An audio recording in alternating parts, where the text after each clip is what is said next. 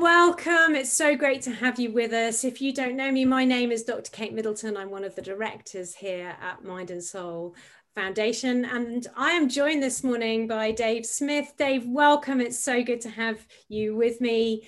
Dave leads a church in Peterborough called Kingsgate Community Church. But this morning, what I've asked him to come and chat with me a little bit about is this amazing project, which we at the Mind and Soul Foundation are so pleased to be supporting and to have been involved with and to be telling you about. It's called the Wellbeing Journey. And there's a book and a course. We will chat more about it. You may have seen trailers or information about it already. But Dave, just tell people who haven't come across you before, tell them a little bit about who you are, your context. Where are you, apart from on the internet? Where are you based? Yeah, so based in Peterborough. My wife and I, we moved to Peterborough in 1988 to start what has become Kingsgate Community Church. We started with 9 people in our living room, and now we've got a sort of a large building, an amazing congregation in Peterborough, and people coming from other sort of locations from other cities too. Also involved in sort of leading something called learning communities, which basically we help sort of resource and help sort of cross learning between key churches across the UK and Europe, and really just got a heart to see people not just within Kingsgate, but across the body of Christ, grow and be well and healthy and strong in their Christian faith. Fantastic. And it's that topic that has led you to where we are today, because you brought out a book in September, wasn't it, called God's Plan for Your Wellbeing.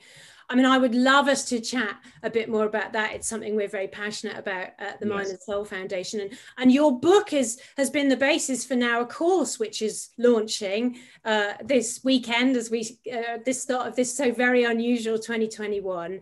I mean, tell us a little bit about how you came to write this book. What's your journey been that's led you to this point?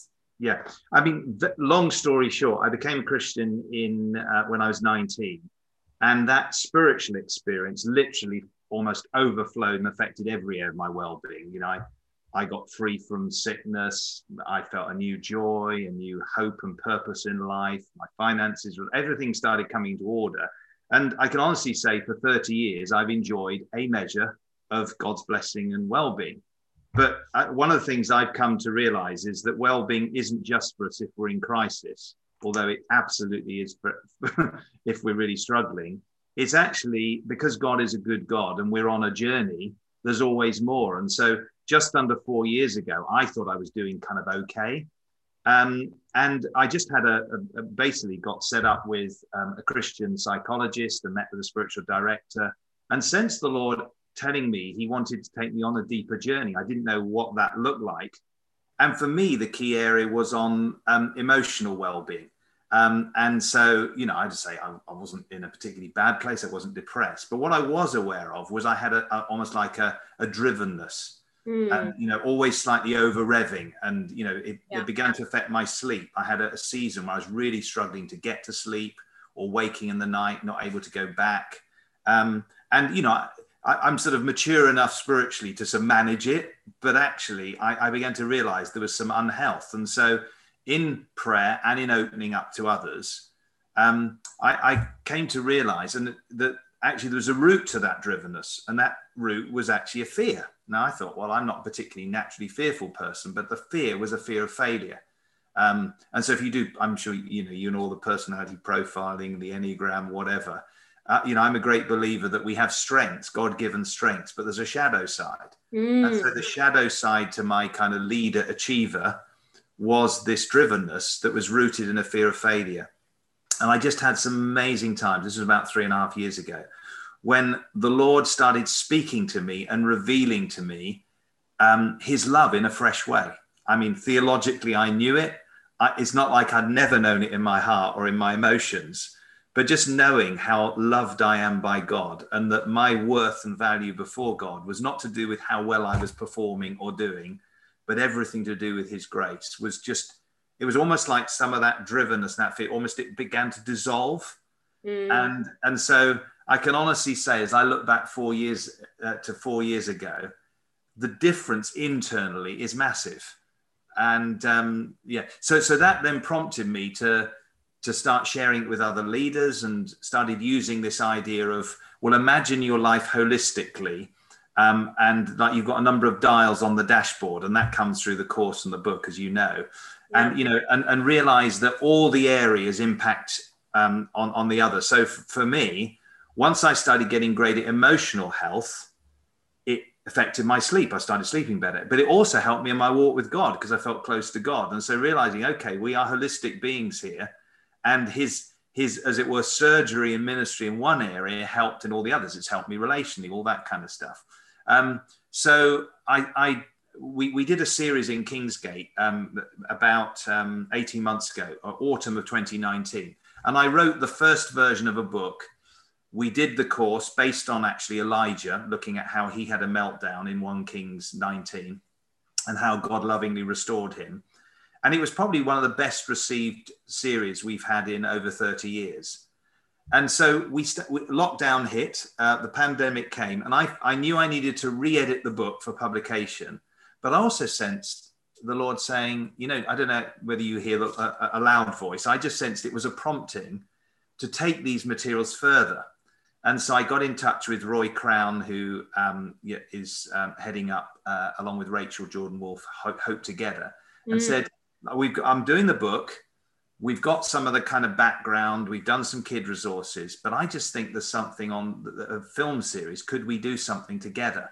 And so long story short, we've just now in the process of final editing, about to go out this weekend, this film series that's based on the book, where we get experts like yourself, Kate, which I'm very grateful for, and Will van der Hart, Roger Bretherton, church leaders and teachers inputting. We've got testimonies where we literally unpack the different areas of our well-being. And I'm just excited about the timeliness of it. When I had that prompt a year ago, I didn't think for a minute we'd still be in severe lockdown, and just excited about the impact it could have on many, many people, both within the church and outside the church too.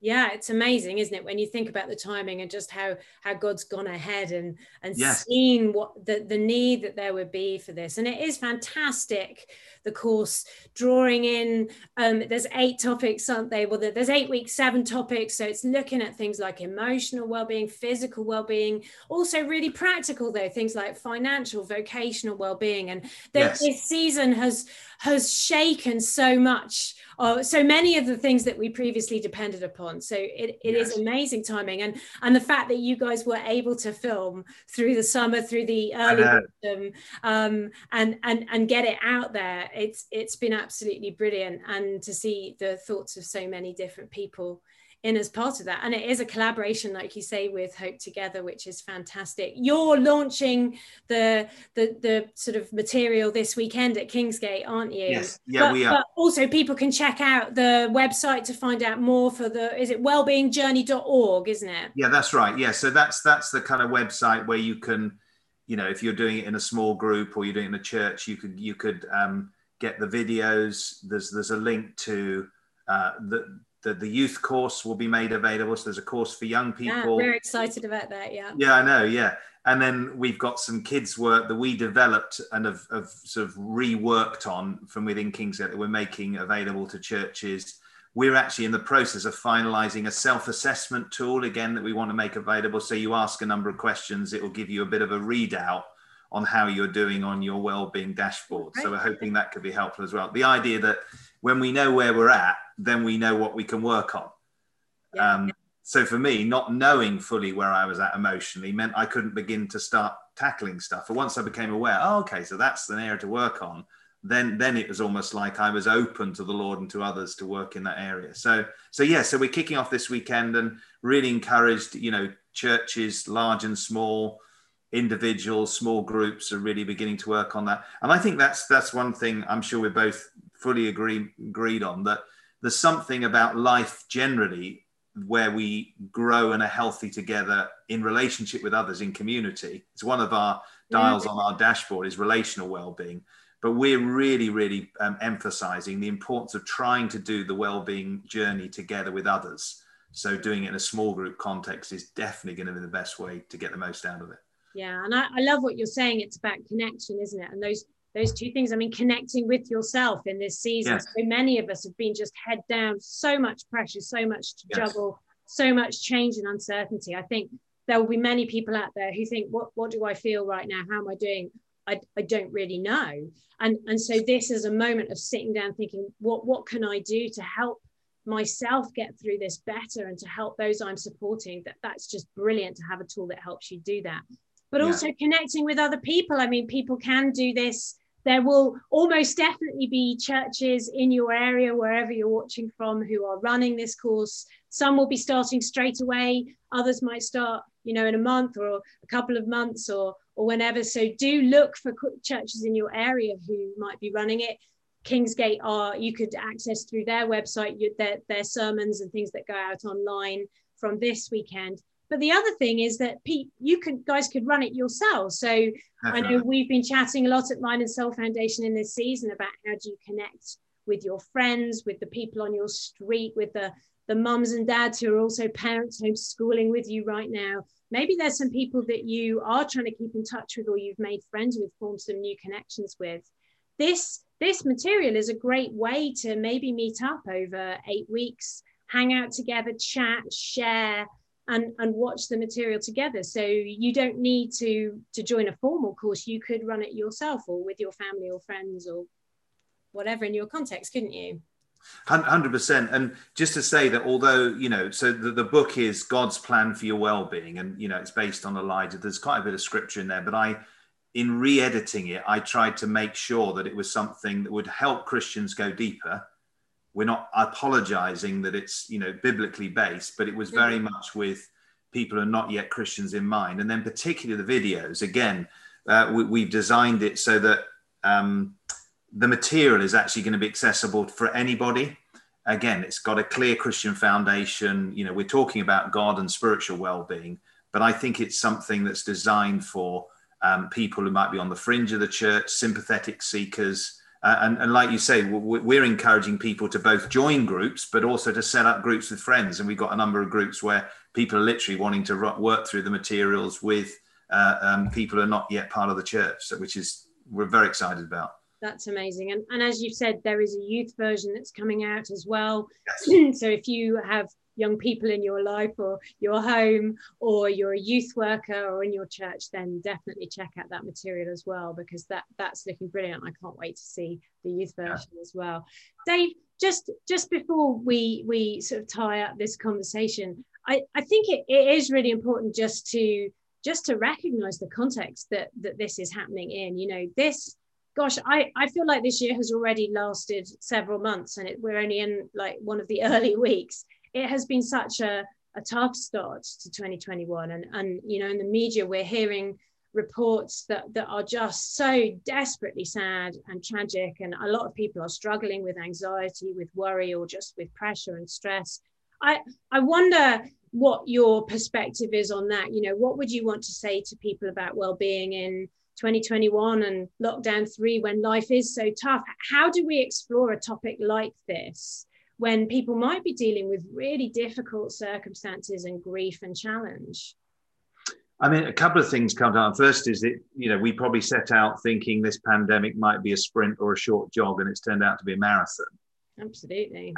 But I also think sometimes it is good just to get the long-term view. It doesn't minimize short-term pain and real grief and tragedy and heartache. But, if you look at the Bible as a whole, I think the early church were much better at a sort of a long-term perspective on life. Hebrews chapter 12, it says run with endurance. The context there was the ancient marathon. So I think there's something about recognizing that that we can actually grow and become more resilient if, like marathon runners, we can press through quitting points. So that's on the one hand. But the other is, and one of the things I think that is key to emotional health, isn't it, is being honest before God. And, if we look at, Elijah, on Mount Horeb, he's not holding back with God. He's basically telling God how distressed he is. And then if you look at the Psalms, there's many of the Psalms are Psalms of lament. And so I think it is very, very important that we are able to express if you like, what's sometimes called negative emotions, but real raw feelings before the Lord, not bury them, not pretend they're not there, not pretend that grief isn't real, not pretend that loss doesn't hurt us, but actually allow the Lord to come into that.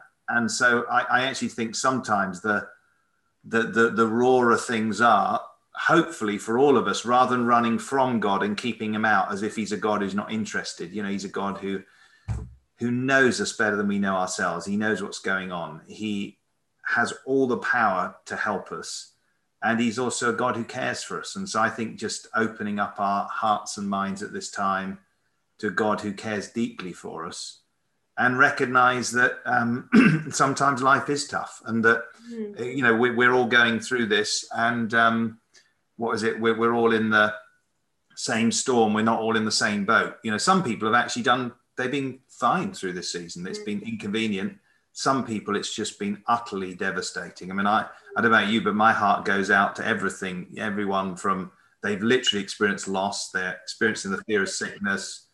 You know, our NHS workers, we're constantly praying for them. Teachers are having to navigate, you know, parents homeschooling, people facing job loss. So almost in the backdrop of all of that, I think it's an opportunity for us to come before the Lord and say, Lord, we need your help like never before. Yeah. And to have a framework to help you to start to think about how you express and process some of what we're going through, what we're experiencing in this time, is tremendously helpful. And I think this is one tool that people may find really useful. There's a depth, isn't there? There's a God speaks through tough times. People talk about the dark night of the soul, and I love what you're saying about finding God in those moments, being able to be honest. We don't have to put a sort of forced positivity on with God. We can be real and share those moments with him. Yeah. And I think it's, you know, as you'll know, you know, gratitude and being thankful and keeping a positive attitude on the one hand is one of the keys to well-being. But gratitude doesn't mean not being honest. So it's almost holding these two things in tension. I think sometimes people go overboard on one end, on the dark night of the soul, and it's all, people never come out. But on the other, if you're all kind of like on sort of positive speak, and then we can deny what's going on. And I think so. If you look at the Bible, very often the Psalms, isn't it? It starts with, you know, was it Psalm 42, 43? It's the why are you so downcast, O my soul? And then, he ends up with the psalmist on, yet I will praise you.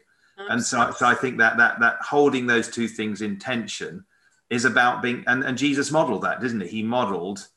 He was more full of joy than anybody, but he was also weeping before at Lazarus' tomb, and in absolute anguish at the Garden of Gethsemane. So, you are so speaking my language here. I feel like we could talk about this for hours. Absolutely. Okay. I think that sense of balance and the need to be able to be honest and express and process some of the more difficult stuff in order to free yourself up to find, like you say, even moments of joy and positivity in the midst of the most difficult times. Yeah.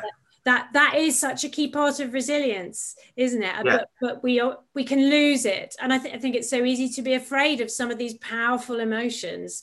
And it's not just about emotions, is it? What I love about this course is it is about that whole picture of what does it mean, not just to survive, but maybe even to thrive. Definitely. Even in toughest times. And how do we do that? How do you sit down? How do you work out what you might need to change or tweak in order to do that better? Dave, thank you so much. I love the course. We love the book. We're excited. Well, thank you for partnering with us and helping us. Yeah. And yes, to those watching, you will see some familiar faces on there. Many friends of the Mind and Soul Foundation who were part of this.